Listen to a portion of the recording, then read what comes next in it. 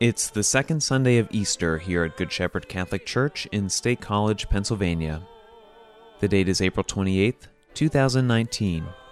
Today's readings come from Acts, chapter 5, verses 12 through 16, as well as Revelation, chapter 1, verses 9 through 11a, 12 through 13, and 17 through 19. The Gospel proclamation comes from John, chapter 20, verses 19 through 31. Today's homily is given by Father Charlie Amershek. In the following reading from the Acts of the Apostles, it gives us an account of how the early Christians inspired and attracted people to join them. What do we do in our day to inspire and invite new members to join our church community? A reading from the Acts of the Apostles. Many signs and wonders were done among the people through the apostles, and the believers were all together in Solomon's portico. None of the rest dared to join them, but the people held them in high esteem. Yet more than ever, believers were added to the Lord, great numbers of both men and women, so that they even carried out the sick into the streets and laid them on cots and mats, in order that Peter's shadow might fall on them as he came by. A great number of people would also gather from the towns around Jerusalem, bringing the sick and those tormented by unclean spirits, and they were cured. The word of the Lord. Thanks be to God. The mystic vision of St. John, recorded in the book of Revelation, invites us to believe in Christ Jesus, raised from the dead. Our belief in the resurrection of Christ should be the real difference maker in our lives. A reading from the book of Revelation. I, John, your brother, who share with you in Jesus the persecution and the kingdom and the patient endurance, was on the island called Patmos. Because of the word of God and the testimony of Jesus, I was in the Spirit on the Lord's day. I heard behind me a loud voice like a trumpet saying, "Write in the book what you see and send it to the 7 churches." Then I turned to see whose voice it was that spoke to me. And on turning, I saw 7 golden lampstands. And in the midst of the lampstands, I saw one like the Son of Man, clothed with a long robe and with a golden sash across his chest. When I saw him, I fell at his feet as though dead. But he placed his hand on me, saying, "Do not be afraid. I am the first and the last, and the living one. I was dead, but see, I am alive forever and ever, and I have the key of death and of Hades. Now write what you have seen, what is and what is to take place after this." The word of the Lord. Thanks be to God. The Lord be with you. And with your spirit. A reading from the Holy Gospel according to John. Glory to you, Lord.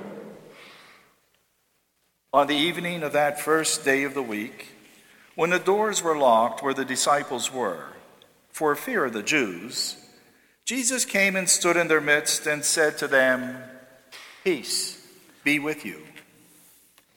When he had said this, he showed them his hands and his side. The disciples rejoiced when they saw the Lord. Jesus said to them again, "Peace be with you. As the Father has sent me, so I send you." And when he had said this, he breathed on them and said to them, "Receive the Holy Spirit. Whose sins you forgive are forgiven them, and whose sins you retain are retained." Thomas, called Didymus, one of the 12, was not with them when Jesus came. So the other disciples said to him, "We have seen the Lord." But he said to them, "Unless I see the mark of the nails in his hands, and put my finger into his nail marks, and put my hand into his side, I will not believe." Now a week later, his disciples were again inside, and Thomas was with them. Jesus came, although the doors were locked, and stood in their midst and said, "Peace be with you." Then he said to Thomas, "Put your finger here and see my hands, and bring your hand and put it into my side, and do not be unbelieving, but believe." Thomas answered and said to him, "My Lord and my God." Jesus said to him, "Have you come to believe because you have seen me? Blessed are those who have not seen and have believed." Now Jesus did many other signs in the presence of his disciples that are not written in this book. But these are written that you may come to believe that Jesus is the Christ, the Son of God, and that through this belief you may have life in his name. The Gospel of the Lord. Praise to you, Lord Jesus Christ. Speak, Lord. Your servants are listening.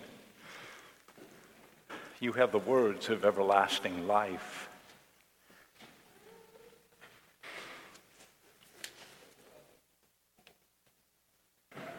The disciples were afraid. The disciples that we meet in today's gospel reading were afraid because if the terrible thing that happened to Jesus could happen to Jesus, what could happen to them? What terrible things could happen to them? And they locked the doors because they were afraid. But locked doors can't keep Jesus out. Locked doors can't stop the risen Christ from entering into people's lives. Closed hearts can. Minds that just refuse to allow the resurrection to enter in, that can keep risen Christ away. But not fear. The risen Christ is much stronger than our fear, whatever that fear might be.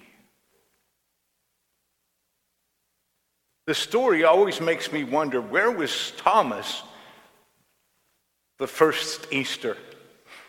Where was he? Now, it could be that they were so afraid they scattered. Ron Rolheiser describes the road to Emmaus. Emmaus was like Las Vegas in those days, so they were heading out. They were just running away. But where was Thomas that first Easter? After being here as your pastor for 10 years, I'm going to guess that Thomas's granddaughter she was in one of those traveling soccer teams. And she had a game that day in Ohio. It's always Ohio. We can't be here because she has a game in Ohio. So I'm guessing that Thomas and his family were in Ohio for a soccer game. What did he miss? He missed the experience of the risen Christ. When we don't come. When we're at our granddaughter's soccer game in Ohio, what do we miss? People confess that I miss Mass. And my question has come to be, did you really miss it? What is it that you missed? The story that we heard today from John's Gospel speaks to us of how the risen Christ is present to us. The risen Christ is present in the Word of God in Scripture. When we're not here, When we don't gather, we're going to miss God's presence, Christ's presence in the Word. The risen Christ is present in the community. We need each other. We need people whose name we know. Thanks for wearing your name tag, Todd. I appreciate that. We need to know each other because there's something in our life experience, our faith experience, that strengthens our own faith. We need music that inspires. We need melody and word that speak to our hearts. Nothing gets in there better than music. Now you'll say, well, you like to sing, but it's a human thing. Music helps us. It allows the Word of God, the truth of Jesus Christ to enter. And we need to know, in knowing each other, that the risen Christ lives in each one of us and strengthens us to do the will of God. Jesus brought healing. Jesus fed the hungry. Jesus forgave those who hurt. He forgave those who had made wrong turns in their lives. And that's who we are. We're the community who, by our care, brings healing. We feed the hungry. We forgive those who hurt us. And we live his life. When Thomas gathered with the community after his granddaughter's soccer tournament in Ohio, Cleveland?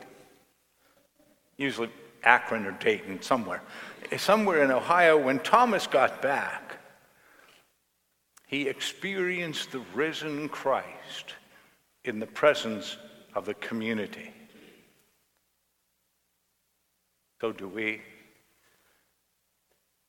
If our ears are open and our eyes are open and our hearts are opened, you and I meet and come to know the risen Christ. Can you think of anything better? Can you think of any other way we can come to know the risen one? Our response, like Thomas, when we gather here and our heads and our hearts are into it, in word, in Eucharist, in sung prayer, in the care we have for each other, like Thomas, we say, my Lord and my God.